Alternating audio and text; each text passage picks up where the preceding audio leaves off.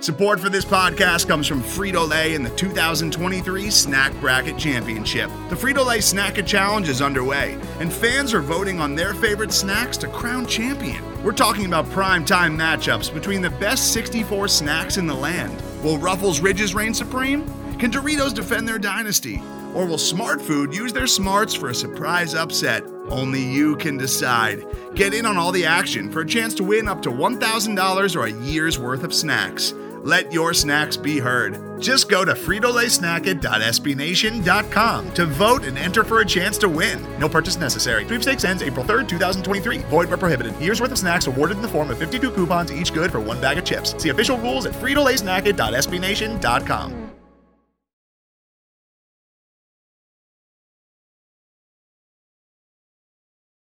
Hello, everybody, and welcome to another edition of The Only Podcast. I am your co-host, Austin Smith, joined as always by your other co-host, John Kirby.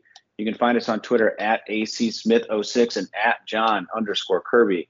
And as always, follow the mothership at The Only Colors. Today is Tuesday, May 3rd, and John, the streak is alive again. Streak of one. Streak of one. We're back, baby. Well, you know, all good things have to end, and they have to start over again. So the NFL draft streak healthily this year kicked off with 4 players, I would say. Yeah, the first time Michigan State has had 4 players selected since I think it was 2016. So how do you feel about that? I feel sad about that. Yeah. To be honest with you, it was a bitter. It wasn't surprising to see. Like, it wasn't like, damn, it's been that long. Because sure. I mean, honestly, it's not shocking given what's happened between then and now. But it is a little sad. But if I take an even further step back, it really, the further we get from it, the more impressed I get with what Mark D'Antonio and his coaching staff were able to do with what they had. Like, the fact that they had they had like 2 losing seasons with how many guys getting drafted in that entire span. Like, it's pretty impressive. And none of which were highly recruited kids. That's not fair, not none, but many of which, obviously yes. William Golston and other McDowell made the league, but still it was quite astonishing. Yeah. And I think it was like you said, it was something we knew. It had been a long time, but it was kind of like when your doctor's like, hey, so you haven't weighed this little since 2016. And you're like, yeah, I knew that. But like when you say it, it really bums me out a little bit. Kind of hurts my feelings. So I'd like to say that, well, before we talk about next drafts, which we could, because I know you're obsessed. Correct. But I think we should talk about this one because not only the 4 guys got drafted, but a handful of others are getting shots around the league. But before we get to them even, I wanted to talk about a thing that like really kind of like the vision, the kind of like the bar that needs to be in the back of everyone's mind.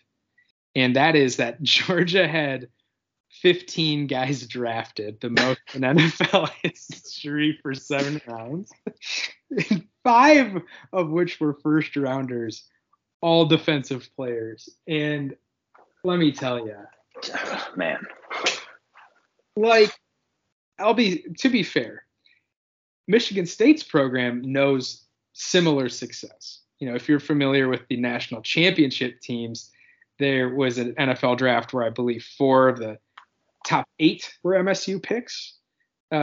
So it's pretty close to that. And I think after you saw just the first round of this draft, Austin, it made me think like there were literally every team, not every team, but almost every team Georgia played this year, the fan base they were playing like thought they had a shot.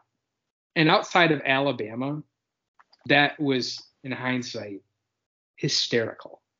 It's comical. I mean, it's not even like those teams thought they actually had a shot, because I'm not sure any of them did. But those fan bases had to go into every week telling themselves that, hey, maybe there's a way. You know what I mean? You had to like try to convince yourself, and it's just 15 players getting 15. drafted. None of them are your quarterback. Some of them aren't even your starters. Like, it's just banana land. Like I can't. It's hard to describe. I mean, like you said, it's the most ever in a 7-round draft.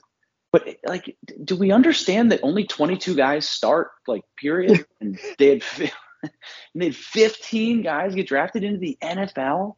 Yeah, and like there are guys that couldn't get drafted that play, by the way. So like it could have been maybe more. You think about, I mean, God, we got Amir Speed, as we both know, as we've said ad nauseum, got beat out by a kid who probably is league bound next year. Oh, is if you've already, like me, immediately started looking at the 2023 mock drafts, the Keely Ringo is the kid who beat him out, who is absolutely headed for a first-round draft pick, if barring health and all that good stuff, next year. You also have the fact that they had to Darion Kendrick, a kid, like, the corners were so good they forced Darion Kendrick to transfer to Clemson, some bum program called Clemson. He got drafted. I mean, and the irony of the 5 first-round draft picks is, like I said, not a quarterback. And it also wasn't what was almost unanimously referred to as the best player on that defense in Nakobe Dean. Like, even the linebacker, he was hurt because he dropped to like the 3rd round, which was crazy. That sucks. It sucks for him, but he's still going to end up being a stud. And everyone's going to think, why did we let one little shoulder injury scare us off from taking the fastest linebacker in the NFL? Because his 4'4", 230.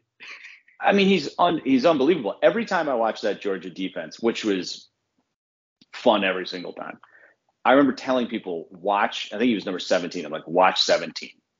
Like, you will have a blast watching this football game if you just watch him and then Lewis Seen, the guy who got drafted 32nd by the Vikings. I'm like, just watch those 2 guys play, and you're gonna have a freaking blast watching this team. In addition to how many other dudes. So just in the only thing that I do want to temper some of what you said, like,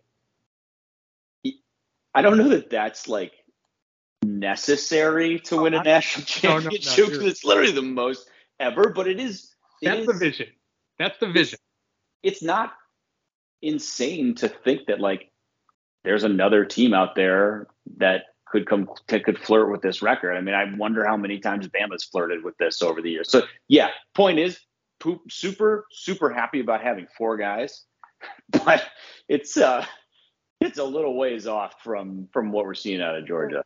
So, Austin, we'll admit we're doing you're just leading the lion's share of a side project here where, we're looking just at raw talent. And like you said, 15 is an obnoxious number.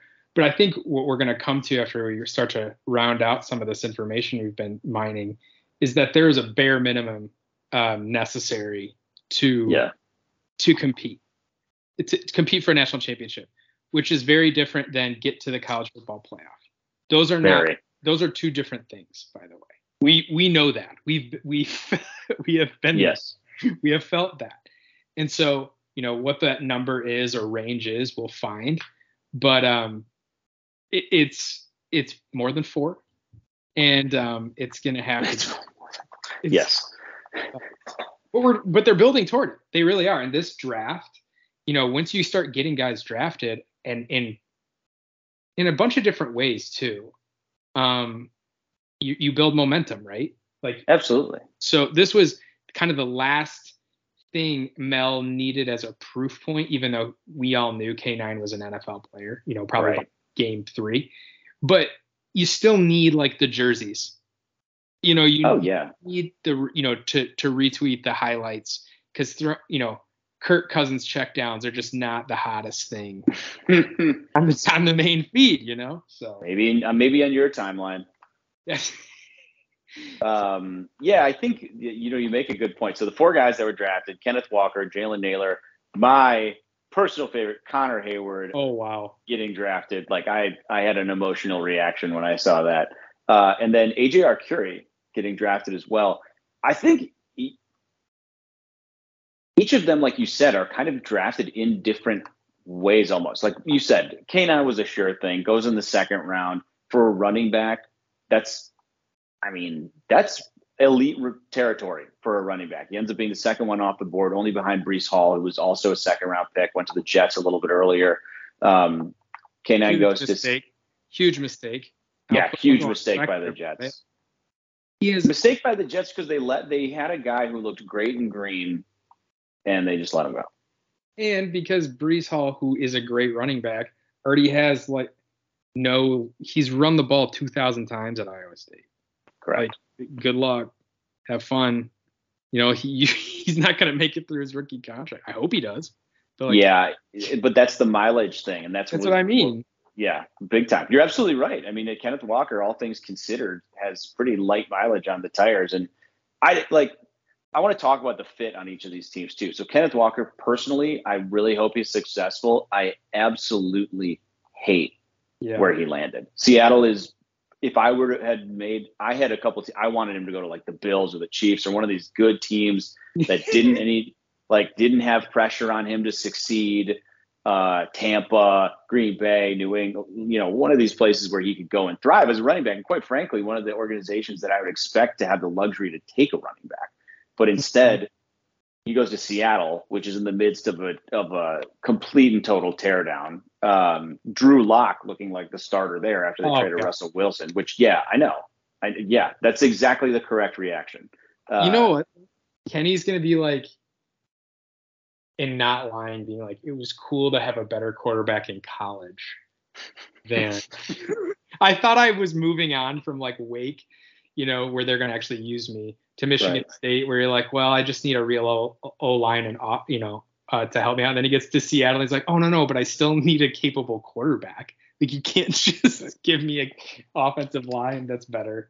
But it's also like not better. That's That's also a very bad offensive line. That's a bad situation he went to, but he's still immensely talented and they love to run the ball. So he's going to get his chances. And I don't have any doubt that K9's going to pull himself together as a really nice pro, if not a very nice pro. So that's great. The next pick was Jalen Nailor. First of all, congratulations to Speedy for getting drafted. I think that was not a given.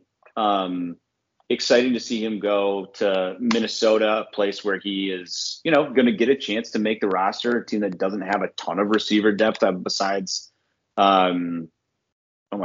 Justin Jefferson. Yeah. So that's exciting. He gets to reunite with, not really reunite, but unite with Kirk Cousins, the Sparty quarterback. So that's great. I think the cool thing about this one is that Nailor, when your second best at a position gets drafted, that means you're doing something right. And Nailor was the 1B or the clear number 2 receiver. And I think there's kind of like a key tenet that I do want to point out. And I know I've already mentioned Mark D'Antonio once in this podcast, but I don't know that Jalen Nailor gets drafted if Mark D'Antonio is the head coach. And what I mean by that is Mel Tucker, amongst the many changes he's made, one thing he's done he's opened the doors of the program to the NFL. I think, Brandon Jordan, the defensive end coach, is just another example of this. He's opening and inviting these NFL players to come work out at their facilities. He's allowing scouts to come to these pro days and these other private workouts. And that's something that actually Mark D'Antonio was notoriously viewed negatively for. Rightly or wrongly, we don't know because we're not scouts, but he had a reputation in the pro community as being very stingy with access to his program. And I think it ultimately probably cost him guys getting picked throughout the course of his tenure. And because I look at Jalen Nailor and then I look at a guy like Cody White, and I'm not sure that one is that much better than the other, but you see Jalen Nailor get drafted and you saw Cody White didn't. So, I think that's this the fact that they're getting guys picked at the end here, and they're guys that aren't sure things, or they weren't their best producers or whatever, I think really is a testament to another part of the program and the pro pipeline that Mel has created. That's really interesting observation. I would never have thought of that. But yeah, I mean, I remember even last year, and it was Mel's first year, but you remember guys just fell off the board. No one would take a chance. Mm-hmm.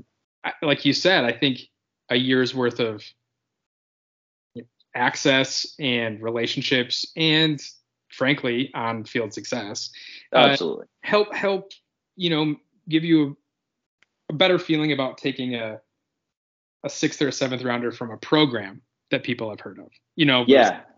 I don't know. It's just safer, right? Well, it's just, I mean, you feel ultimately these scouts and these coaches and these programs trust their own evaluation. And half of that, I mean, it's like any other business where if you trust the people you know the best, right? And the people you know the best in this business are the ones that give you access and feedback and honest reports on who their guys are, and that will open their doors to you. And again, that's not something Mark D'Antonio was known for doing necessarily. And I think the fact that, there's a guy in town now who's like, I mean, he knows, again, he's trying to build this. Mel Tucker's trying to build this pipeline. He wants the best players to come to his school, and the best players are intent on going to the NFL. The best way to get there is to create these relationships and create this open door policy. And it's all trickle down. It's going to end up helping his recruiting because he's helping kids get drafted, and that's what all the best players want. So credit to him there. Very special next player in my heart, Connor Hayward, ends up going in the 6th round to the Steelers.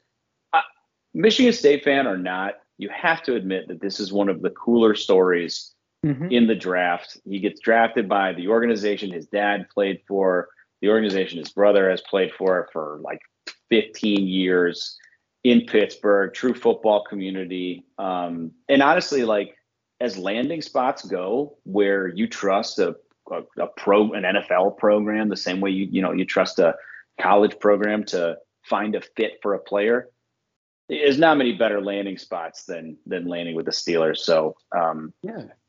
And what a story, man. He goes from an unproductive running back, a miscast running back, to entering the transfer portal, to leaving, to playing tight end and H-back and all this stuff. It ends up getting drafted. Getting drafted that's incredible. And you don't draft a guy like him, like an H-back, which is not a thing. You don't draft that. I say this in a good way, unless you know what you're going to do with it. Yeah. Like, you have an idea. You don't go out of your way to get a gadget. Like, you need to know what you want to do with it and try it out. So that's great news. I would have been terrified if he didn't get drafted, because that meant no offensive coordinator was interested enough to playing with a toy. So I'm thrilled. I think it's one of the perfect landing spots. If you were to, again, drop like a top 5 place where you want him to land, Steelers are certainly one of those organizations, and on top of that,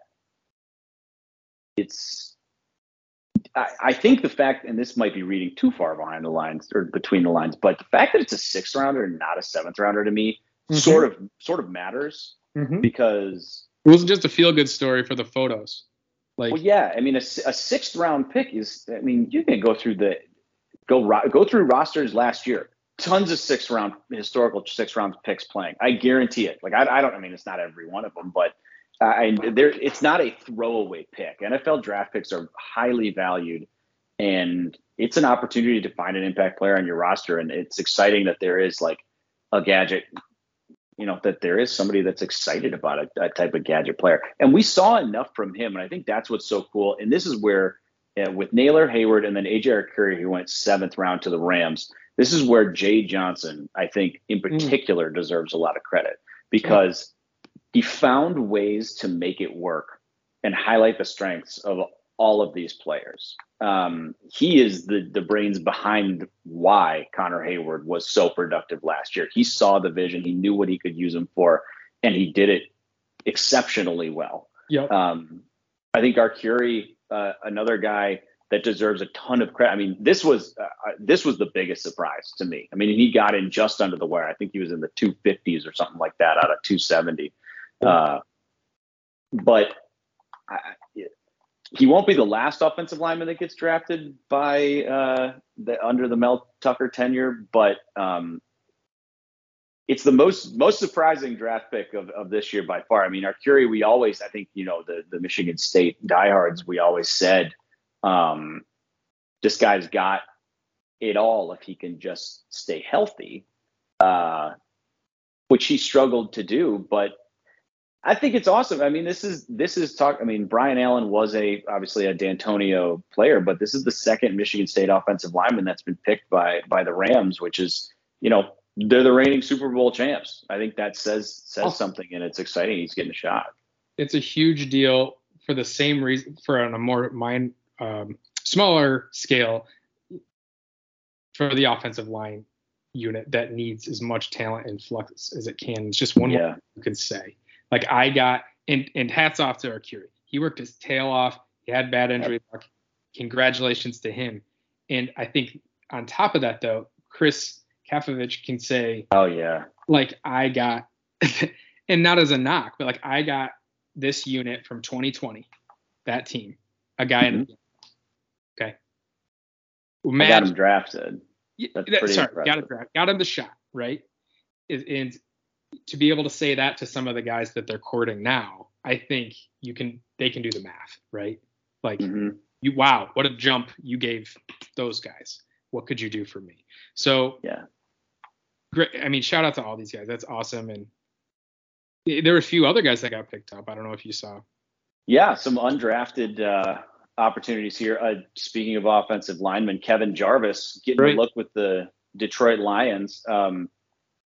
As a Lions fan, I love that. I mean, Jarvis, he was one of the more highly rated recruits of the entire D'Antonio era, guy who just couldn't really stay healthy, but you'd like to think, I mean, he was certainly serviceable when he if not extra serviceable when he was healthy. So awesome for him to get a shot, especially with an organization run by Brad Holmes, who has unearthed a lot of good late round value and UDFA value. So super exciting for him. Jacob Panashuk getting a shot with the Washington Commanders. That's obviously exciting. Don't know much about the fit or the depth chart there, but listen, if there's one thing you know about Jacob Panashuk is that he is going to grind and try as hard as he possibly can. And I think the thought of him in a 3-4 as kind of like that stand-up edge is exciting, and I believe that's the kind of defense Washington's running nowadays. So that's awesome. And then Matt Coughlin getting the invite to kick for the Chicago Bears, a fate I would not wish unto my worst enemy. However, there's nobody that could handle it better than our friend McMuffin. So maybe he's the one that breaks the curse. Who knows? He could be. I will say that I think we were all a little too harsh on this kid. I think he will be missed. His consistency in the extra point game will be missed. Never missed one. You don't notice those things when they're always happening, right? And, will he make it in the NFL? It's hard to ever project, right? But I think a lot of people need a really big leg to even have the conversation. I'm not sure if he's there. But hey, I mean, I don't know. I hope he makes it, and who knows? I mean, you never know what happens in Cup. And then Anthony Russo, right? Yeah. He got the rookie mini camp tryout. I'm not sure what that means, candidly. I think, hey, your backup QB is getting a look. I mean, what is this program? On a quarterback needy team. They did draft Matt Corral, but a quarterback needy franchise as well. I mean, and I saw a franchise draft Kirk Cousins after drafting a quarterback first. So sure did. Just saying. What I'm saying is Anthony Russo is going to be the Panthers quarterback. I mean, it's hard to argue when you put it like that. There's really no arguing the point. But this is exciting because I think we've talked about it before, but just to wrap it up, but this is the second least talented team last year's was probably the second least talented top to bottom team Mel Tucker will ever coach in green and white. And they managed to turn out 4 NFL draft picks from that. And that's that is one transfer, and those are 3 guys that they did not recruit. That is very impressive. And it should get you even more excited for the years in the future when, maybe 4 is seen as a light year. And I'll be honest, I look at the next year and the year after, and I think the over-under for picks should be pretty good showings here coming up. There might be. I mean, it's hard to project, right? But I mean, there's some talent coming in. I think we haven't seen in a while, like that didn't need to be molded, like just raw talent that's coming in through these doors via the transfer portal and through the recruiting. But that'll happen in a couple of years. I don't know.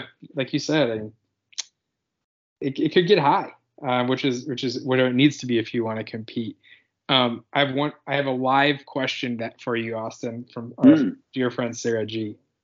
Oh boy. She wants to know if, as it relates to the NFL draft, is it possible to have too many big boys on one NFL team? The Steelers seem to be having this challenge right now. I'm going to say no, but I would like to see a team made up of entirely thick boys. However, if there was a limit, the Steelers are probably getting pretty darn close because Najee Harris is quite a large man. Chase Claypool is quite a large man. And obviously our boy Connor Hayward is pretty significant himself. So, I like that they're going for like the all unit team. I kind of wish Big Ben was still there to really hammer it home, but I'm glad he's not there for a different reason, but for the big thickness of it. The all thickness team here.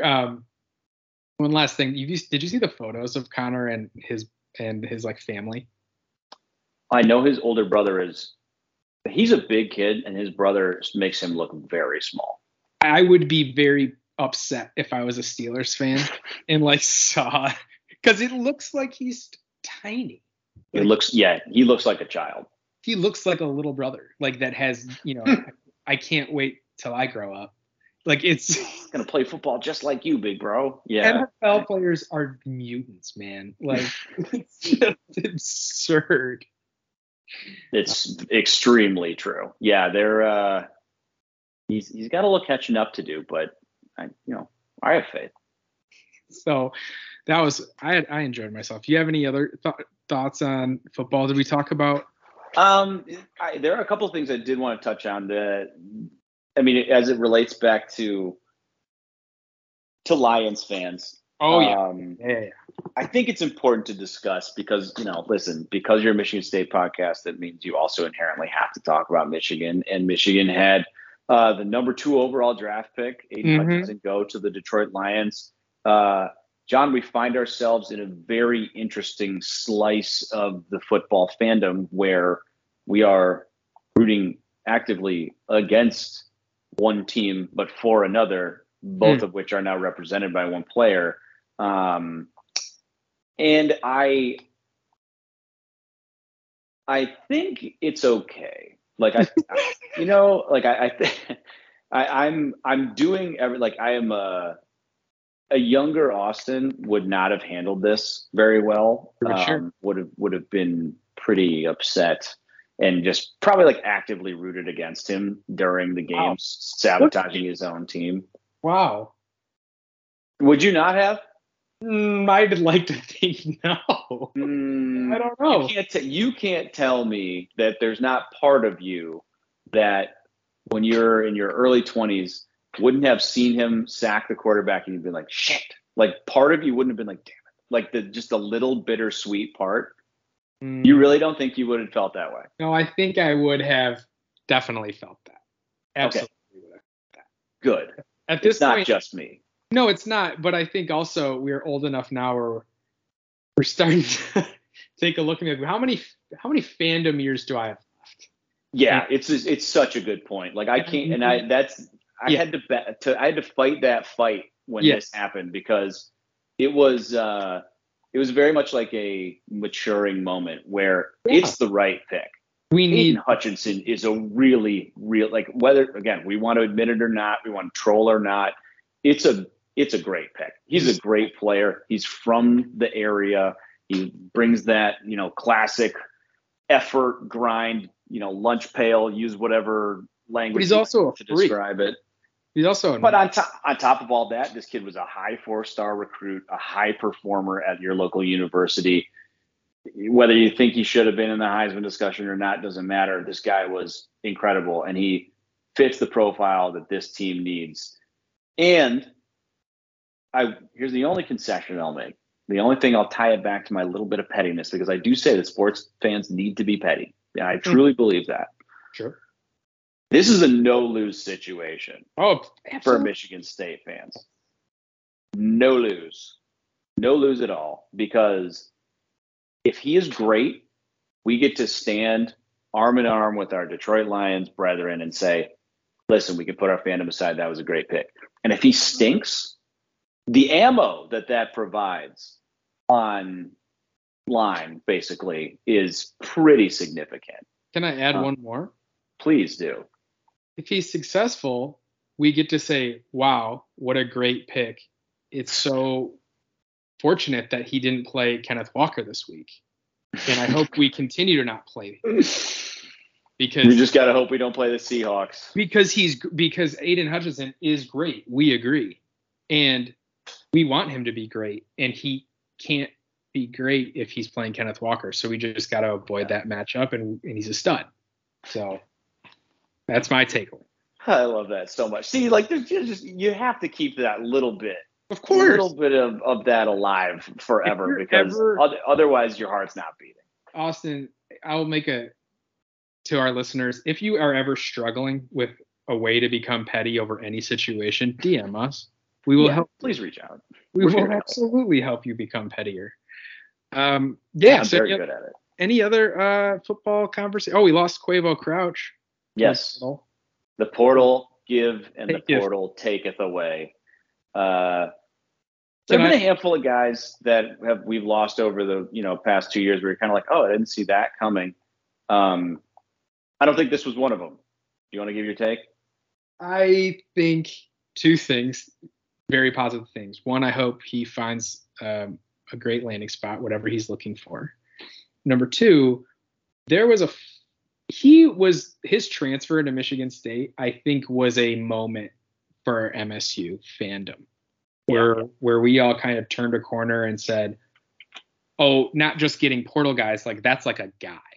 Like that's an immediate linebacker starter and is good. And we were all like, wow, okay. And then we saw photos of him and we were like, oh. And that was like an aha moment for at least me, where it was like, okay, Mel Tucker is looking for a different dude than we're used to. And then Quavo Clark transfers because, candidly, it's going to be tough to see the field. And if you can do all of those things in 1 year, I would argue the program is ascending quickly. That's where I'll leave it. Yeah, and I think there's something like, first of all, thank you for your service, Quavaris Crouch. You gave us some awesome moments in 1 year. Tackling hitting that Michigan punter into the Earth's crust was fantastic. Made some big plays. Showed us what a real athletic linebacker can look like. And you were part of our journey, and we appreciate that. I don't think it's coincidence that the first major position addressed in the portal this year was, the first two were running back, obviously, and then linebacker with Jacoby Windman and Brule. Chris Bogle might even end up standing up. You saw Ma'agaoteote go into the portal, pull back out. Same for Ben Van Sumeren. So it's not, although BVS might end up playing a little bit of gadget, we don't know. But the point of the matter is you saw a big influx of talent to that position.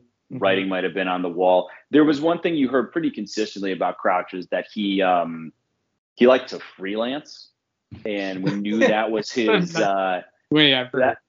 That was his MO at Tennessee. It didn't really go away, and I think that might have been the reason he's gone. More than talented enough to keep playing. The dude is an absolute freak. I just hope he ends up being successful, whether it's in college or he sits out for a year and goes to the pros. Who knows? But I hope he's nothing but successful. I hope a program takes him on that is all about vibes and feelings and just lets him live his best life. Yeah. You know where he could go that would really solve that? Northern Iowa. Oh, Theo Day. Chilling. Right. The Vibe King. Okay, so I want to keep talking quickly about this position because we were learning in real time. I'll speak for myself, not everybody, but I think it's a fan base. Mel has grown us up a little bit to big boy world. Like he's like showing us things that we maybe knew existed, but we're like, oh, we can do it a different way. And like, no, you can't. So here's what the Quavo did all those things, right? I walked through, and then the writing was on the wall that maybe he wasn't going to be able to play this year. If you looked at our defense last year, you would have said like, well, the secondary needs the most work. And you would have looked at Cal Haladay, freshman All-American, and Quavo Crouch, who you would have told yourself, if he gets more experience, this two could be an amazing tandem, moving forward. Yep. And back to the point of us learning in real time, Mel Tucker was like, no. You know what, right? Because we were all, wow, look at that. Like, they're very capable Big Ten linebacking core. And Mel was like, not what I'm looking for. Like, thank you. We are going to be upgrading that. And to me, I'm like pleasantly shocked by this. We were like, obviously you don't want people to get pushed out, but you're kind of like, oh, wait, my expectations aren't good enough. This is fun. Yeah. Like, I don't know. Yeah, it's a depth thing too. I mean, I think, it's the competition breeds excellence, compete to play, compete to stay type of mentality that he's been very open and honest with since the day he stepped on campus. That's the way ball is played. We're, just because you got two good linebackers, we still got room. We got room for more than two.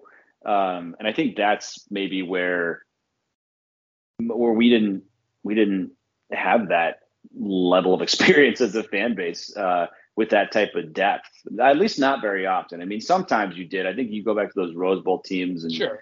Where you had I think Darian Harris was one of those guys who was coming. Ed Davis was kind of a role player turned really good player who was derailed by injury. So, I mean, you had it, but just like the taste of it, not really the full on pipeline like it appears is kind of being built now. And quite honestly, it's exciting to see.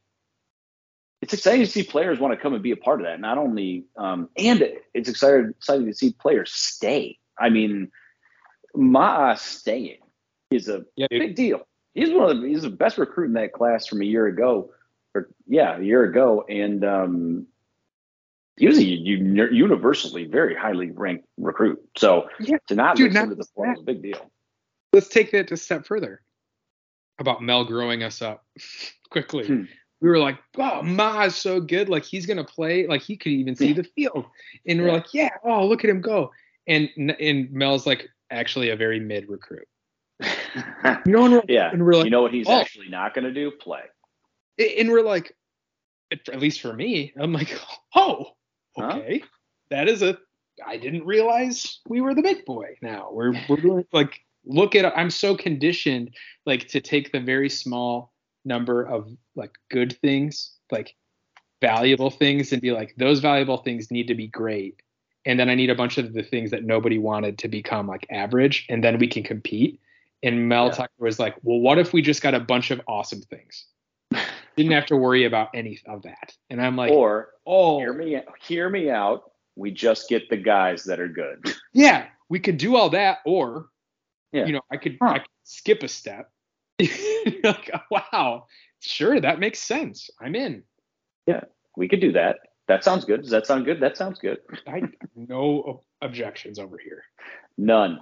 So and I think I do think this is a good opportunity to yes, we have grown up as a fan base. Yes, we're getting accustomed to nice things. However, I do think it's worth maybe slightly pumping the brakes on some people, because you're feeling this little bit of momentum, but like it's a little bit of bubbling tension, where people are like, well, we had this amazing spring game. Where are all the commits? It's like, guys, you have now entered the world of 18-year-old recruits.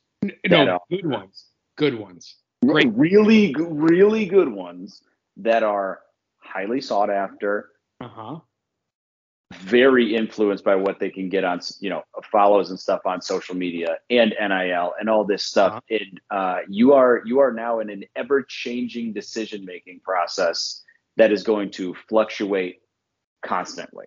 You can't. You just have to get comfortable being uncomfortable now when it comes to this, and confident that at the end of this whole thing, you're going to come out with a really good class.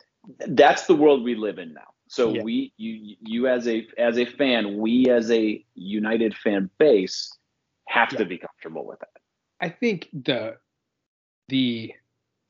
I guess where it clicked for me was where we keep reading about a kid that is maybe going to get flipped from Bama.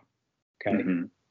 And Bama is 24/7, like, had it as a throwaway line in his like weekly weekend. Truly. Like, he's like, yeah, and Michigan State looks to be in on this former commit.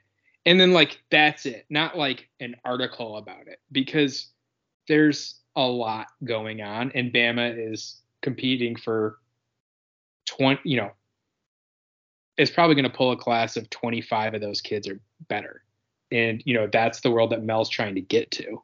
And it's like you said, it's just way more volatile at the top, I think, is what we're trying to do. I mean, that's also the game. Like, I don't think, you know what I mean? I think that fan base is used to, I mean, as they should be, used to the games that these guys play. They're used to what happens. And it's more volatile. I mean, when you have at the top of the recruiting world, you have fewer players that fit this bill being chased by more teams than anybody else in the pool, right? So you have more attention on fewer finite resources, if you want to look at it. That dehumanizes it a bit, but that's truly how you have to look at it in some regards. And those things can change, and they can change so quickly. And so it's just like a little PSA. I think everybody should be comfortable being uncomfortable, because this is the world we would live in now. Until you see a reason to doubt Mel Tucker, I would suggest just enjoying, I suppose, the ride as long as you can, and trusting his process, because through however many 2 years now, 2.5 years, it's been pretty solid thus far.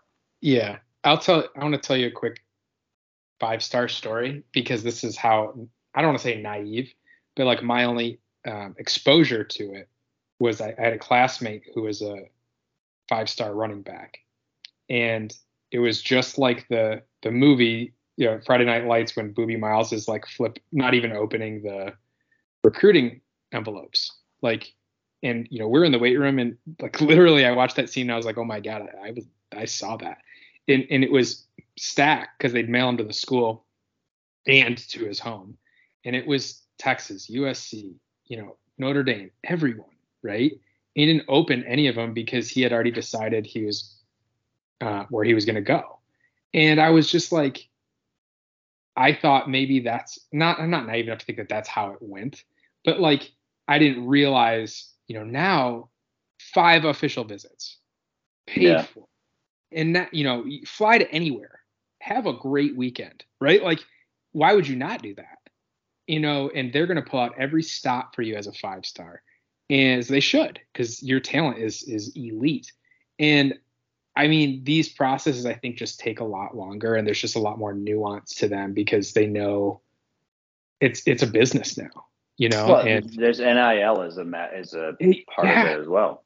And I will also say, I wonder how much this goes through some recruits' minds, but these guys probably see the portal and they see that guys can, hey, I don't crack the rotation here in a year. I can throw my name in.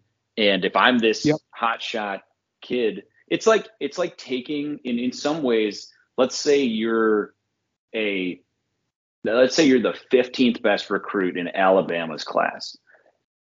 That means you're probably the best recruit in most other schools, other schools' recruiting classes. For sure. If you go there and if you don't crack the rotation, you decide you don't like it, you put your name back into the portal, and you're gonna have every one of those schools that's calling you right now still beating down your door again. It's like taking a entry level job at Google. Even if you're not good at it, you've got that on the resume now, and you can go sell your services elsewhere. And I wonder how many kids ultimately look at it like that, because to me it's true. I mean, I think it's not a bad game plan, to be quite honest with you. It's 1-year contracts, right? And you know what? Like, why wouldn't you treat it like that?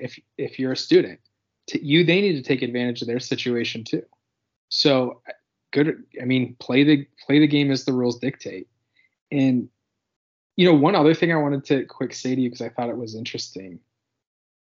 As a fans, you just kind of watch the recruiting process and ideally are not tweeting at recruits, because that's a pretty general rule. Please don't. I will say that there is one area where you, the fan, gets to play a very small but a role in the recruiting process. And you mentioned this earlier on the podcast when you said it's all about social media numbers, because that helps your NIL worth. And now, I don't know if you've seen those elite recruits that were at Michigan State's campus. A couple of them have figured it out, including the top-rated kid that was visiting, where he was saying, like, the more people I get to follow me is going to help. One, I'm going to think better of that school. This is not what he said directly, but he was paraphrasing. Is going to feel better about them as a school, because they basically just helped him make more money. Yeah. So, and before even college, right? So when he comes to a campus and he's like, "Yo, Michigan State fans, give me some love." Like, he's not doing that like for attention. It's attention and money. Like, he becomes worth more, and you'll feel better about maybe your pick if they see when they tweet something about the school and there's 1,000 retweets and likes. That shows brands like this person is monetizable at that community. So I think there's like, I'm not advocating anything. I'm just saying, as a fan, like, you all of a sudden have a very small but active role in recruiting. Yeah, I mean, it shows that they have an audience. How do you? It's influencers. It's the exact same concept. And honestly, it is where a school like Michigan State that has how many millions of alumni? Yep. Got to take advantage. Can benefit. I mean, this is you feel bad for the little guy at a certain point. Like, sure, that's fine. These smaller schools are going to struggle in some ways with NIL because of this. But because we are a big university, you have to take advantage of that. And this is one of the ways that Michigan State can do it, by bumping up those social numbers. And don't tweet at the kids, but there's nothing wrong with liking a tweet or giving them a follow and hitting the mute button. I mean seriously. I'm not even kidding. Like that, if you want to make a difference, give them a follow and then mute. You never have to hear from them again. But you could give them the follow, and that's what matters. That's it. It's so true. And hey, or don't, and just, they might have some good content. Who knows? Yeah. But I mean, like, that is the most, like, social currency matters too. Like, oh yeah. Right. And that is the currency, and before monetary. I don't know. I think Michigan State is in a lot of prime positions for a lot of reasons. Some luck, some made luck. And like you said, we need to pump the brakes a touch, but just in the very short term. I only mean that in like the immediate term. Like, it's not like the football season where every week you get a win or a loss. Like, these are longer burns. A lot of these top level kids won't decide until the very end of this entire process, like signing day. So settle in and don't get too far ahead of yourself. I thought you meant about the program in general, but no. You should be excited as excited as ever about the program. I mean, legitimately, with like in this immediate term of we have these kids on campus, why aren't they signed? Yeah. You know, when we heard all these positive things, and it's just because they want to take their time and go through their process, and the process is frankly just longer with better kids. Because there's more people calling on them. You want them to. They're all going to take these visits as they should, like you said, and that's just the way that it goes with the top crust. We'll plug our friend Justin Thin because he does a great job. Robinson just do a really good job staying on top of it. So yeah, they're about as good as it gets when it comes to insiders. Well, we thought this would be a short pod. Are we doing hoops after this? Very quickly. Okay, we will. All right. Take a break. Should we do a break? Quick commercial. 3, 2, 1. Today's episode is brought to you by Cars.com. With over 2 million vehicles and 50,000 more added every day, Cars.com will match you with the perfect car for you, your budget, your life, your style. And if you're ready to say goodbye to your current car, Cars.com will get you an instant offer to cash it in. Just start by entering your license plate and get matched with a local dealer who will write you the check. So whether you're looking to buy or sell, just go to Cars.com. It's magical. Now we're back. Okay, John. Turbo round. We do have some hoops to cover because a couple of things have happened since the last time we were here. Let's talk additions and subtractions. We'll save the speculation on some of the other openings for when maybe things actually happen, but we do have some actual tangible stuff. Yeah, Joey Hauser's back. I actually can't remember if that happened the last time on our podcast or not. So I don't think so. Might as well cover it. That's a big deal. And I'll just note, like, what a year for Joey Hauser. He was MSU's most wanted number one on Twitter for the beginning of the year, maybe, and turned into like a very, very reliable player. And so having him back was pretty huge. Yeah, I feel like when we were going through right after the season and the guys that could be back or could not be back and how we sort of power ranked them, I'm pretty sure I said that Hauser would ultimately be the guy that I wanted back of all of them. And I think as long as you're able to support him the way that he needs to be supported defensively, to me, this is actually, even without that, this is a massive get back for Michigan State. It gives them front court depth that they, if he had gone, would simply not have had at all. Sure. It gives them a stretch option in the front. I mean, Joey really down the stretch was becoming what maybe you could definitely argue the most reliable front court option, especially offensively for the team. So on a team that's looking like it's in a weird transitional spot, to get a guy like that back is a big deal. Job's not done, but that's a nice bring back for MSU. If your backup power forward is better than half of the power forward starters in the Big Ten, you're in a good spot. Yep. It's a good. Yeah, agreed. Okay, so really quickly, there were a couple other pieces that happened. Davis Smith hit the portal and is now back, pulled a Ma'a. And I believe he'll be on scholarship. I'm not sure. They certainly have plenty to give, so I don't think it'll be an issue. We did learn that Julius Marble is headed to Texas A&M and to play for Buzz Williams. How do you feel about that? A great landing spot for him. Yeah, to be honest I love with it. you, I love it. A&M's got a nice little program. They probably should have made the tournament this year, so that's great landing spot. Yeah. Great landing spot for Julius. I hope he plays and gets minutes there. Buzz Williams, great head coach.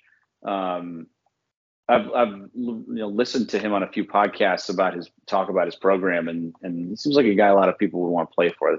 That's exciting for Julius, and it's close to Dallas. Yep, relative to Michigan State, which I know is where he's from. So yeah, hope with nothing but the best for Julius.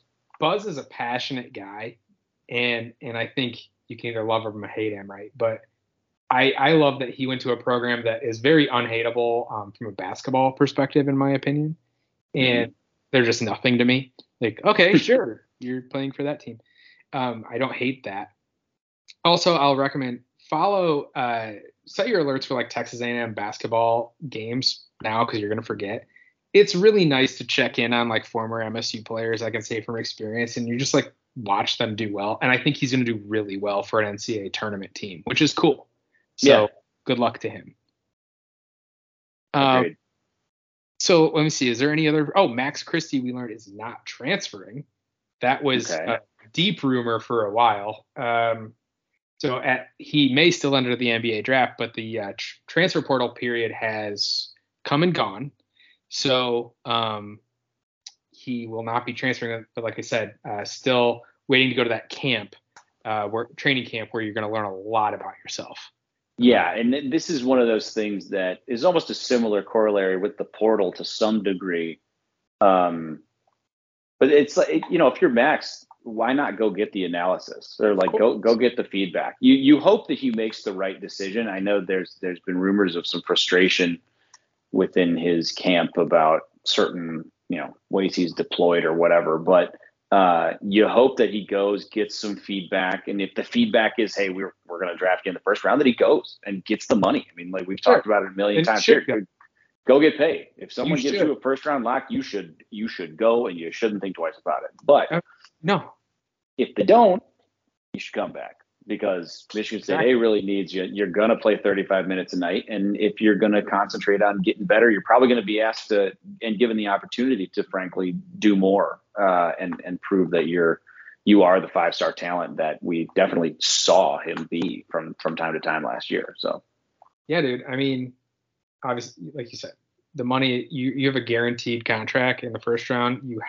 If you have a guarantee, you need to go, even if you're not ready, like go get, because you don't know what's going to happen the next year. Yep. So, but to your point, like if there's any uncertainty, to me, obviously do what you need to do, but it makes sense to come back. The last thing I think is funny is like, I'm just thinking if we were in any way, like in high school, recruited to do anything, and people are like, "Oh, Austin Smith's camp." It's just like it's like your parents. Like my camp is my wife. That's what I mean. Is like when you were in high school, it'd be like, I gotta talk to my mom, like before I make this decision. I have to talk to my team. My camp. Yeah, my team, my huge team here at home. Like, it's just so funny to me because I think Max Christie's camp is literally his parents. Yeah, it definitely is. But I think it's funny to think of. It's like now it's like rumor has it Austin Smith's camp is mad because he forgot to do the laundry. Rumor has it Austin Smith's camp is mad because the car's dirty and he left an empty water bottle in the cup holder. Dude, when you are in negotiations with your job for anything and they ask you a question, be like, I need to get back with my camp. They'll either rescind the offer or take you very seriously. Yeah, you'll hear from my people. Yeah. I got to run this by a few people on my team, On the numbers. This isn't just my decision. This is a sour decision. Equity stake in me. Yeah, exactly. We need to be conscious of the brand. It's like you're not that important, dude. We won't be calling you back. Okay, so I do want to spend a little bit of time on the playoffs because I know we're going to go fast and maybe we'll spend more time next time. But we are in the throes of the NBA playoffs and we thought we'd be remiss to not celebrate the fact that there are Spartans in the NBA who are doing quite well. Austin, did you see the Charlotte Hornets play-in game? Yeah, I did. And I saw Miles be a little upset on the way out.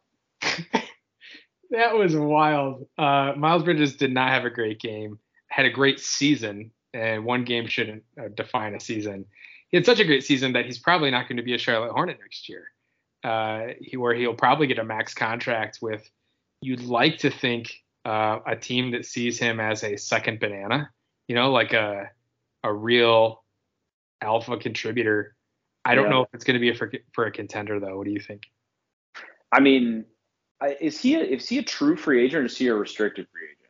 I think it's restricted. But okay, so the Charlotte has the chance to match whatever offer somebody gives him. I think he's a really interesting litmus test for the NBA because if you take off the Michigan State glasses, like yep, he's as athletic as anybody in the league. He guards so hard. He's all effort. You love like the attitude. His the 3-point shooting is so much better now.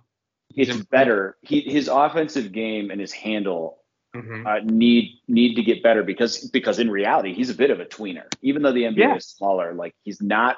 It's just like we saw at MSU. Like when he played the three, he was out of position. Right. End of story. But MSU had too many damn bigs. First world problem. Too many bigs. Can you allow him to play? Oh God, to allow him to play his best position. So, and in the NBA, I don't know that he's big enough to be a 4. So he kind of has to be that 3, and he's got to improve his handle. Now he's still so young that I think somebody is gonna, like you said, one of those up and coming teams is gonna take a chance on him, pay him big money.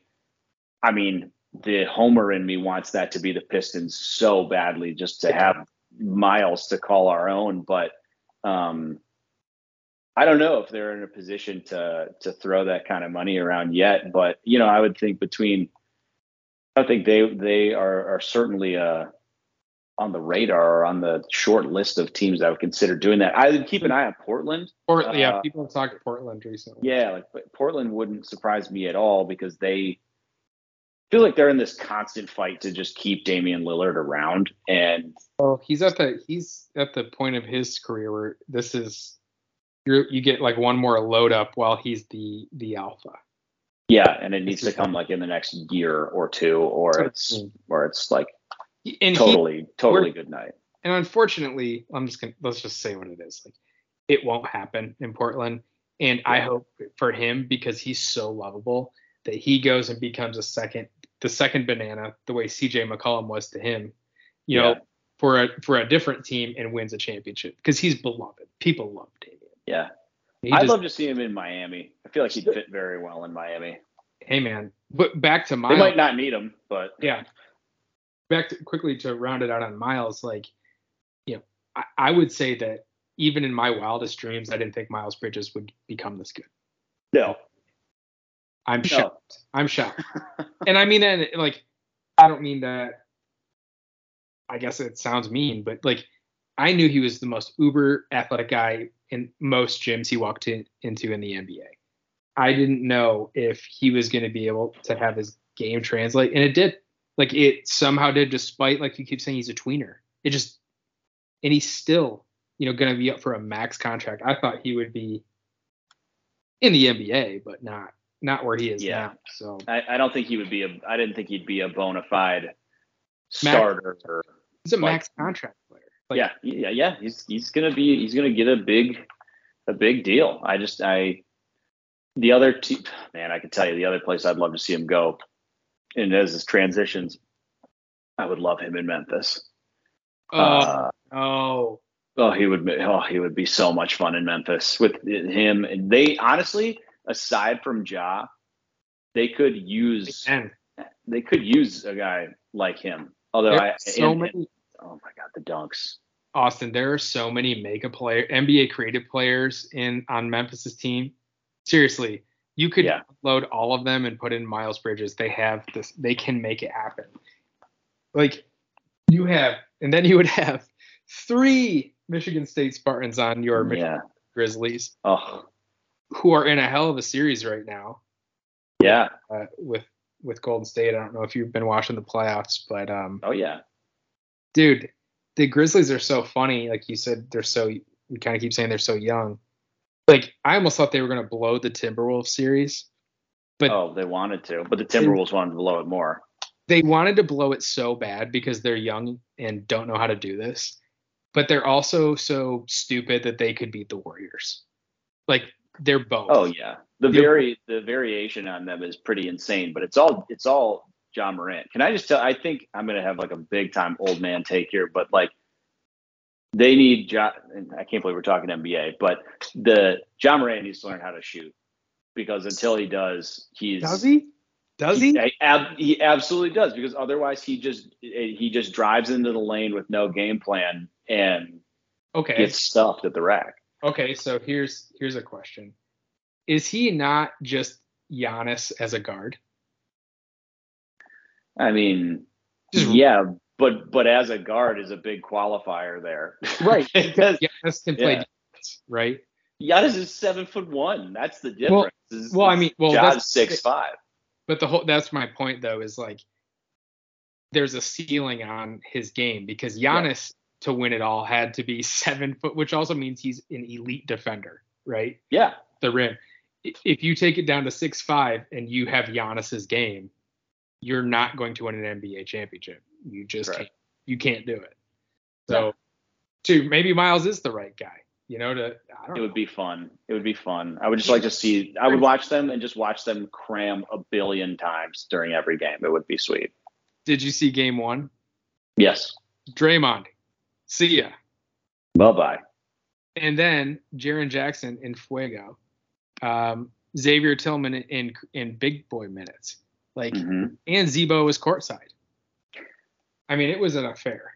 It was a Michigan State affair to remember. I love Jaren so much. I just wish he stopped fouling people. Well, he's allergic to fouling. Whomst indeed. He's allergic to not fouling. If you guys aren't NBA fans, I really encourage you to watch this series because there's a lot of Michigan State involved. It's a really fun, good basketball, minus Ja Morant throwing himself into the lane. And the last thing though is like you're gonna see Jaren Jackson. If you're not an NBA fan, you're gonna like your jaw's gonna drop. Like you haven't seen this guy play basketball since 2017. Yeah, things have changed, man. just a little bit. He's looking like a big grown ass man. He's an adult. Grown, yeah. He's. I think he might be Jaren Jackson Sr. now. No, he's now the father. Yes, yes. But yeah, check it out. And Xavier Tillman looks like a hustler. Like he in the sense, not wrong word. Like he's a work hard guy. Like garbage pail. He's energy guy. He's small too. That's what I mean. He's a little scrappy. He was the biggest guy on the teams that went to the Final Four by like a decent margin, and he is a average size 4 in the NBA, and it's kind of fun. That's what I'm saying. Is he looks like he's Scrappy Doo in this game, and like it's an amazing series. I know it's gonna be awesome. All right, Austin. Anything else in the hoops? I think that's it. Okay. Well, I think that's all we got here, John. Yeah, we'll keep trying to come back every 2 weeks. Hopefully we'll have a new assistant hire on the basketball team, maybe a center. Who knows? Wild things could happen. Maybe a five-star commit could happen. Who knows? Let's put it out there. That's what we'd like to see. You got to speak it into existence sometimes, man. Amen. All right, John. Listen, this has been fun. Guys, as always, thanks for sticking with us. For John, this has been Austin. We'll catch you next time. See you.